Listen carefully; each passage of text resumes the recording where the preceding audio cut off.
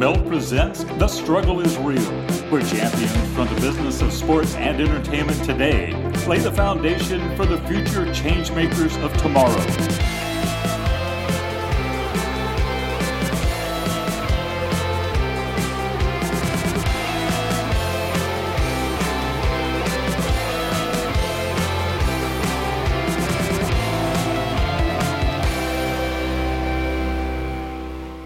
Welcome to The Struggle is Real, presented by Melt. I'm your host, Adam Schick. While technology has forced sports marketers to change their approach to media buying, there's still something to be said about the power of radio and TV to amplify a brand. On today's show, we'll talk to three people who play critical roles in making these respective industries run. A veteran radio executive in David Dickey, a young television production manager in Thomas Meason, and a longtime automotive marketing manager that utilizes both mediums in Ashely. To get things started, let's hear from the president of Dickey Broadcasting Company. While talk radio is now part of the fabric of our sports media, it wasn't that long ago that the idea of having a radio station completely devoted to the form was considered crazy. But David Dickey and his brothers believed that the South was ready for a local spin on a concept popularized in the Northeast. So Dickey Broadcasting launched 680 The Fan and changed Atlanta forever. Melt's Director of Public Relations and Community Affairs Mark Harmon and I spoke to David about the rapid changes in the radio business and his hacker tips for success. And he began by going into the pros and cons of running a family business.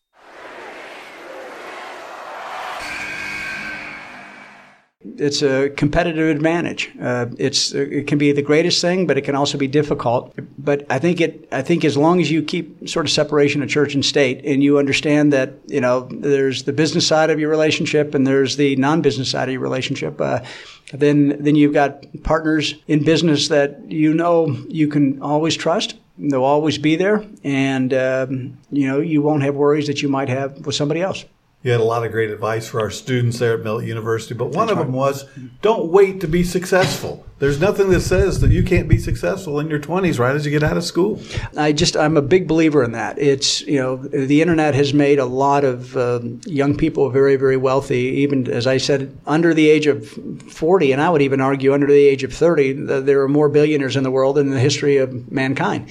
And it's not all just technology. And these are people that had a plan, followed it, had a passion for something and wanted to be, whether you call it a disruptor, they had an idea. They followed it with a great deal of passion. You've got to be lucky. There's no doubt about it. But I also think you can make your own luck. And hard work and preparation puts you in a position to not only be successful, but be lucky. And people that tend to not work hard or not put themselves in the right position tend to blame others or blame bad luck.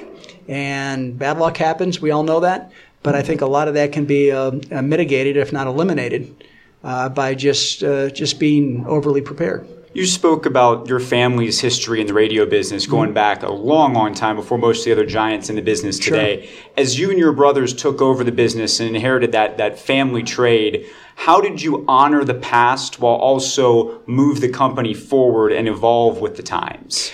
A good question. Look, I'm a radio guy through and through, and while our industry has changed dramatically through regulation, starting in 93 and then complete deregulation in 96, and then the public markets got into it, that really was transformative for our business, and you can argue good things about that, and you can certainly argue bad things about that. But yet, for me, fundamentally, radio its core has not changed. It's local people serving local people, local content, local relationships. And, we're up against some of the biggest broadcasters in America here in Atlanta, being a top 10 market. And I think we hold our own pretty well, being a family-owned private company. We do because I think we're just more focused than everybody else. We're focused on local relationships. We're focused on local content, local listeners, local businesses, local teams, and we make our decisions locally. I don't have to ask New York if I can make an investment. I don't have to ask New York if we can try to create an alliance with the University of Georgia or Georgia Tech or the Atlanta Braves. If we feel it's beneficial to our platform and our current partnerships, then I'm going to pick up the phone and call, Greg McGarity, or Todd Stansberry, or, Derek Schiller and say, let's do a deal.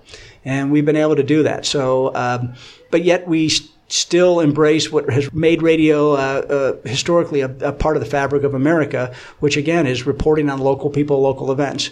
And we still do that while we try to compete in sort of a digital world. One of the teams you partner with are the Atlanta Braves, the Absolutely. first place Atlanta Braves as we're talking right now. Mm-hmm. I'd like you to talk a little bit about the fact that you've got a long-term deal with them, longer than most broadcast companies have. I mean, a very long-term commitment. Yeah. Plus, you're out there at SunTrust Park. Your studios are there. We are. Where the Brave studios are. We are.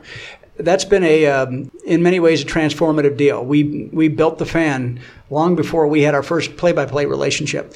And a large part of that was really done on purpose because we wanted to create our own identity with our own content before we embraced a college or a university or the Institute or the Braves or the Thrashers or the Hawks. And we worked with them all over the years. Because ultimately, unless you own the team, you don't control your destiny. And so we felt that if we could build a brand independent of any college level or professional level of franchise, then there would be a time in our future where then we could plug that partnership into into our menu and do it in a way that becomes accretive to our brand, doesn't supplant our brand. And that if the relationship doesn't last forever, well, that's okay because we've already created our own identity, our own reputation, our own brand, and it's those things can come and go.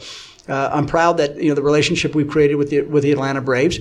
It was after many years of discussion, and that business has changed, play by play, and the radio business has changed. So it sort of set the stage for all the planets came into alignment for the Braves to embrace sort of our philosophy and how to go about doing this, which was really to integrate the team into what we do and integrate what we do into the team in a way that I don't think the Braves had done before, versus the old rights fee model. And so where the Braves are engaged in radio, which is a very important marketing and communication vehicle for that sport, especially baseball. And they now, I think, have a better understanding of what radio is all about, the difficulties we face every day, and ultimately how radio play-by-play and the commercials in the games really can be a great benefit to all the Brave sponsors.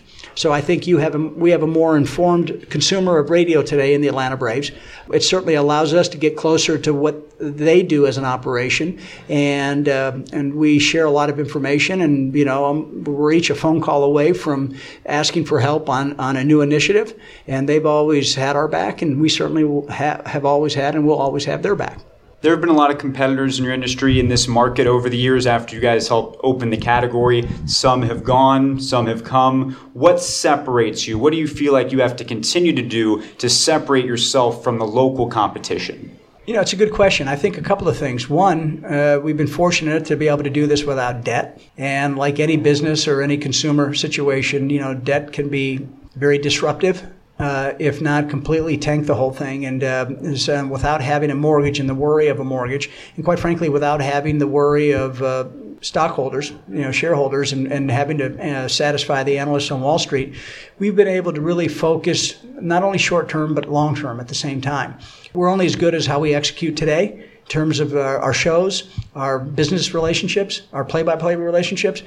But while the focus is absolutely on doing our best today, we continue to make plans and invest in people, equipment, partnerships, technology for 6 months from now, 6 years from now. And that allows us to already be knee-deep into an initiative before the competitive landscape really starts to think about it. Because, quite frankly, they either were suffocating from debt or Wall Street would not allow them to look beyond 30 days, 90 days at the most. We don't have those shackles, and so we're able to really do what we want to do on our time frame with an investment window to fit whatever challenges we face, whether it be the rest of 2018 or what are we going to be and who are we going to hire and what programming are we going to be in when the clock strikes 2021. You told the students at Melt University that sports talk as a genre came out in the late 1980s. Correct. You guys were on board in 1993. Has it surprised you how it's grown so much? Because now it's not just one sports talk radio station in most major cities. There's 2 or 3. Yes. Well, the business of sports has changed dramatically. When we launched the Fan in 93, about 6 years after the original big market FAN in New York, when they launched, and yet the FAN in New York is without a doubt one of the most successful sports talks in the country in the history of sports radio. And yet when they were getting ready to launch, the market thought they were crazy for using a signal to talk sports 24 hours a day.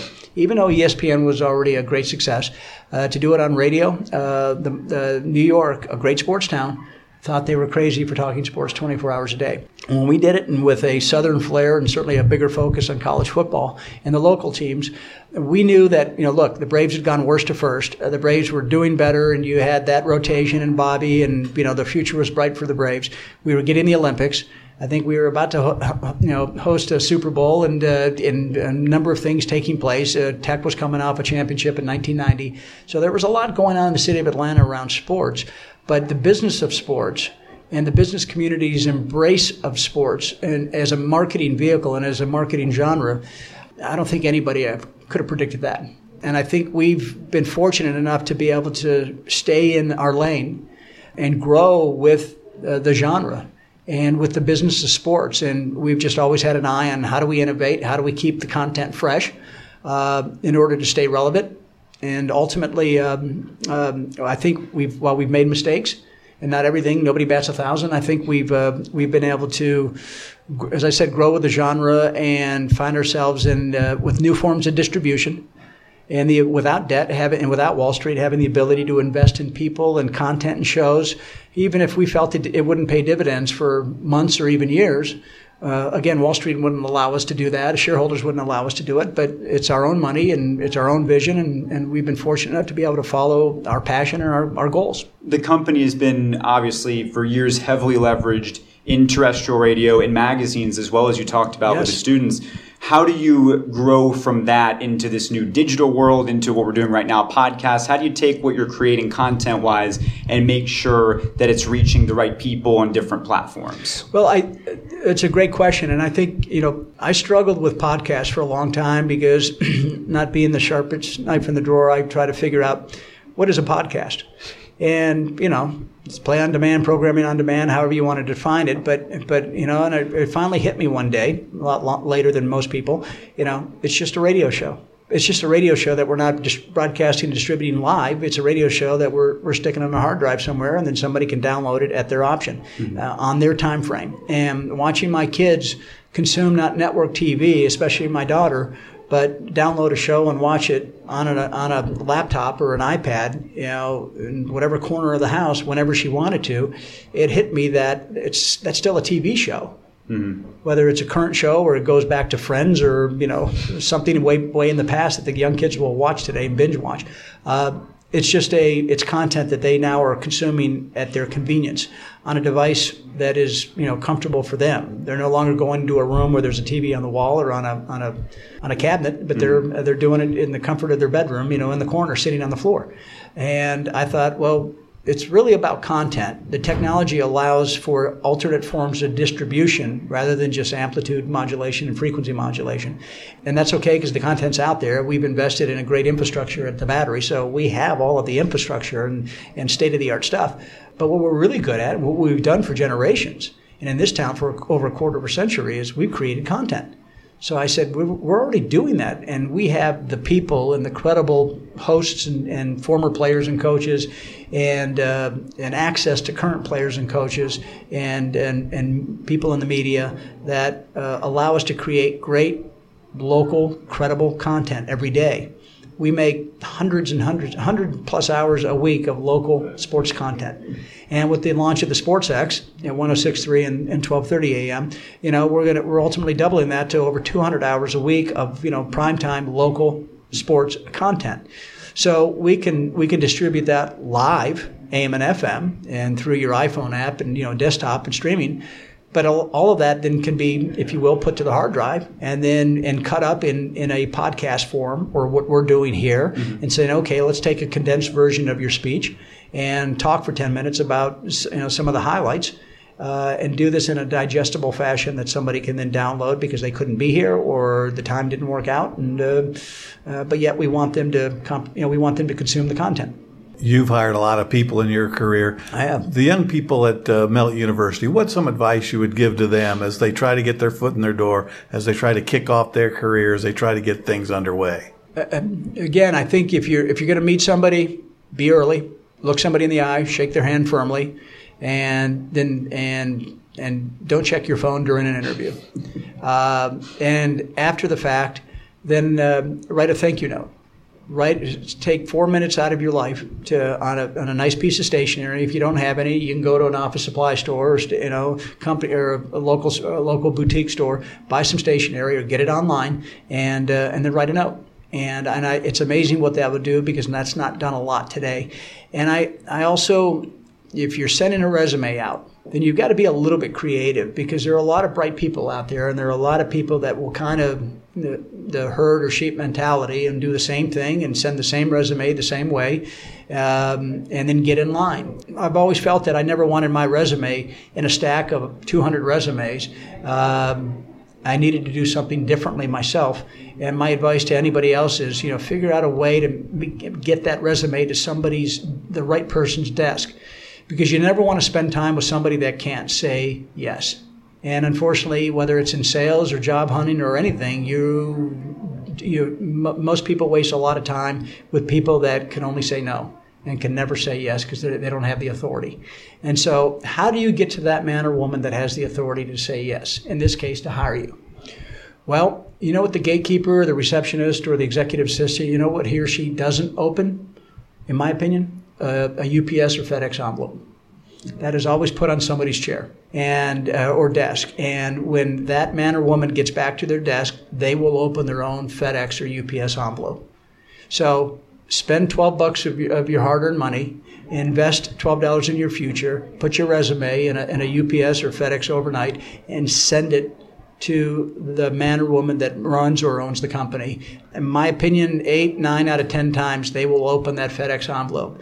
Most of the time, they will not see that stack of 200 resumes because it'll be weeded out by other people that cannot say yes, but can only say no. And they say no by throwing your resume out or giving you a form rejection letter.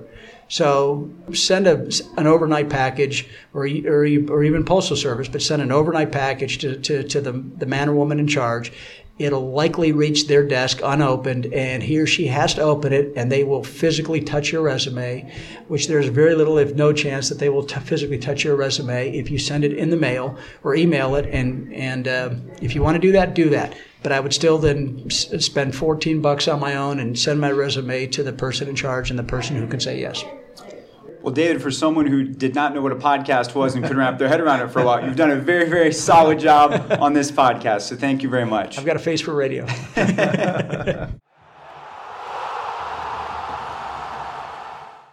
Few categories are as heavily involved in sports marketing as the automotive industry. Competition is fierce among car makers, and they've often turned to sports as a vehicle to market their latest cars in the constant fight for precious market share. Whether it's through elaborate Super Bowl commercials or wild promotions and gimmicks, it's a business that lends itself to standing out. Ashely Lord has long considered himself a showman, and as such has been in automotive marketing for almost 40 years. Mark and I spoke to Kia's regional marketing manager about the evolving process of selling cars and how they leverage sports to make their brand pop. And he began by describing how his early exposure to entertainment pushed him into the business.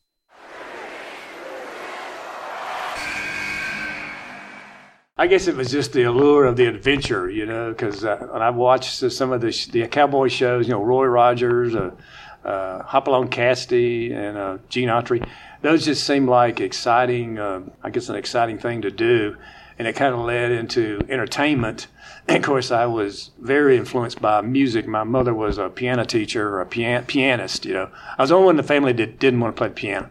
I wanted to do something, but I got a Boy Scout bugle when I was 5 years old. My aunt gave me. I started blowing this bugle. I developed a lip pretty good, so I could hit a high E above C when I was like 10 or 11 years old. So out of self-defense, they got me a trumpet because they knew that's what I was going to play. So the entertainment genes kind of kicked off at an early age. So I kind of always knew I was going to do something along the line of selling or advertising or that sort of thing, or promoting. And of course, entertainment is really a big part of a car business. With auto shows, with bringing out a new vehicle, and when doing activations like a Melt does for us, we're kind of putting ourself out there and the product in front of people, and you want to make a good impression. And, that first impression better be good, or you don't get a chance to make the second impression. All industries are very competitive. The automotive industry may be the most competitive of all. Yeah. How do you go about marketing your Kia brand to get the consumers that you want? Yeah, I think primarily we look at our car as being a fun and exciting product. In the later years, we've brought in better styling. When we got Peter Schreier on as our head design engineer, he kind of took our car to a new level. Originally, we were just basically get-me-done type car, very efficient car. The first little car we had was a Sophia, very basic-looking sedan, looked like all the other sedans. But now I think with our new look, we have kind of a wedge look to our cars. We have the Tiger grille, very unique to the product. And now we're looking at even getting it in performance with the Stinger and some of the other cars. So obviously, it's a brand preference for any consumer. If you can make your cars attractive and affordable and efficient, it's a matter of bringing the brand up and keeping it and being competitive with the other brands. That we can compete. Obviously, we can because we've got these J.D. Power Awards recently that's really catapulted the brand up to a new level that we didn't have 20 years ago. We are the newest car company in the United States. It's hard to believe, but we've been here 23, almost, 24 years. So we are the newest car company. So we have a lot to earn that position we have, and mainly it's the quality. And particularly having the plant here. The plant basically has a goal of 0 defects, and that's mainly the 2 cars I make down there, Optima and Sorrento.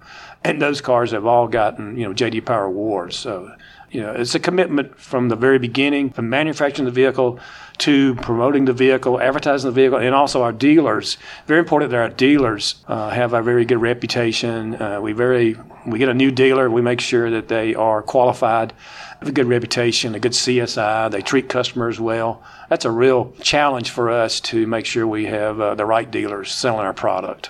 Over 40 years in the business, and you're with Ford, you're with Hyundai, now you're obviously with Kia. Can you talk about the way that marketing in the automotive industry has changed over the course of your career? Oh, absolutely. I think it's become a lot more technical. Consumers are much more educated now. Years ago, it was very simple advertising. We had broadcast and radio, print. Now with the digital age coming in, we're spending a lot more money on digital. Our dealers are. Like I mentioned in my presentation, the new showroom is a dealer's website, and ours too. You go to kia.com, you're going to see all the information on the products. Consumers are not visiting dealerships, showrooms as frequently as they were before. So technology has driven us to a new level, and we have so different ways, social media, obviously Facebook, particularly search with Google, and this has changed everybody's business, and not just necessarily the car business. It's affected us all. You talked to 33 members of Melt University today, 33 young sports marketers. What advice would you give them about getting into the business? Oh, the car business particularly? Yeah, it's a very challenging business. I would say they'd have to have a lot. First of all, you got to have a lot of energy. You want to really be able to communicate very well.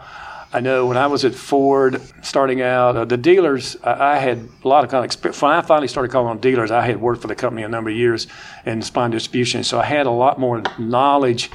I know the dealerships and dealer general managers really appreciate when we send somebody out that's very well educated, that's been trained so well, they can answer questions on the spot. It's very important to have a good reputation when you're the direct contact with the dealerships, that you have the answer, the programs.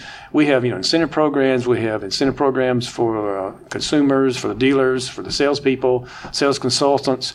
Our programs are constantly changing, so our DSMs have to really be on their game. They have to constantly be aware of the programs, how to solve problems with the dealer. We're mainly consultants to the dealers. Once they take our brand on, We want the dealer to be profitable.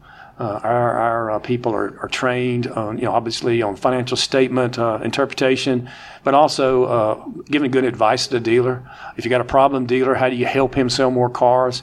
So it's very important that you establish a good relationship and know the business. It takes a while. The car business is a tough business. I can tell you that from being in it as long as I have and survived. But it's a very rewarding to be able to make your forecast every month. That's a big thing for us now. We stress to our people they have to give us a good forecast that determines how we need to set up our production as we sell our cars, and particular models too. So that's where it all is now. In terms of personal challenges, I think there's so much that people can learn from what you've been through and things that you've tried to overcome. So professionally, what's been your greatest challenge that you've had to overcome, and how did you do that? Oh, I would say is learning Excel spreadsheets and keeping up with technology.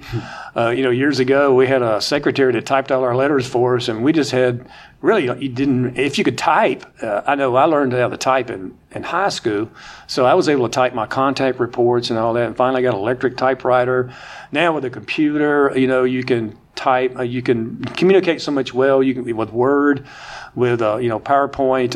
It's very important that you be able to use whatever technology is available to you to communicate and to make a good impression. Obviously, it made a difference for me being able to type and to have my contact reports done very neatly, and also be able to write letters. Kia is very involved in sports marketing with the NBA, with the Chick-fil-A Kickoff Classic and the Peach Bowl. Talk about why Kia decides to use sports marketing to get the brand out there. Oh, yeah. Well, sports is the best medium because you think about it, people are there to have fun. They're there, they're doing something they love the most. And if you're there with them, they associate you with that experience, with going to a basketball game, with going to a football game, baseball. They see your brand is involved. It's not intrusive. You kind of fit in with it. So if you can tie that in, that's why we've always, particularly in our region, Percy and I have always had that philosophy that if we can tie ourselves. Very beginning with us, we got involved with the Braves. Well, here with the Falcons was a really good association. At one time, we actually had a sponsorship with every professional team here. Even the Atlanta Dream, we had a sponsorship with them. So we know that sports is a good association, and you see that with obviously a lot of other companies too. It's the best medium, we think, to communicate with people and to identify with them and to be there when they're having fun. The automotive business continues to change rapidly, especially with electric cars. I know that during the presentation, Mark asked when he was going to get a flying car, and the answer was we're not sure yet. But the way that things are changing, how do you keep up with those changes, especially with all the infrastructure you have and the investment in old school cars, so to speak? Yeah, well, I guess, there's no monopoly on technology today. We kind of reached parity. Almost every car company has the same technology. We usually get it from our vendors, really. That's where it comes. The vendors come to us, say, hey, this is what we come up with. This is the latest technology and whatever. I remember I was with Ford and we finally came up with intermittent wipers, and that was a big move, That was actually developed by an optometrist, I believe, or an ophthalmologist. There's parity with technology. So now, really, just about every car company, depending on how much you can invest in a vehicle, you see what vehicles have in the day. Backup camera, navigation, GPS, all these things. In fact, some of it's going to come to a point to where, and also with cell phones and all, there's a lot of distractions you can get involved with. Even messing, you can't even put an address in your GPS now. We've made that so you have to have the car parked and then park to put a new address in. So these are things that all companies have access to. So the real difference is mainly promoting your brand to the point where you're put on a person's shopping list because they think your brand has everything they want, and plus the quality is built in too. Mm-hmm. So I think everybody has that opportunity to access the technology that's coming, and it's coming fast. It really is. If you can look at what's happened in just the last 10 years with that. Ashely, thank you so much for sharing your insights in the business and helping people understand that the automotive industry, another way they can get involved in sports and entertainment. Oh, thank you. It's my pleasure. While many of our subjects in this show have been established players in their respective fields or retired former stars, Thomas Meason is a newcomer who is recently in the same position as many of the Melt U interns we've featured. A 2018 Alabama graduate, Meason began working for CBS Sports on campus at the start of his college career and hasn't stopped, serving as a real testament to the opportunities that are all around you, even when you're still in school. Mark and I caught up with Thomas to find out more about his rapid rise in sports television, and he began by explaining how he balanced school with a nearly full-time travel position.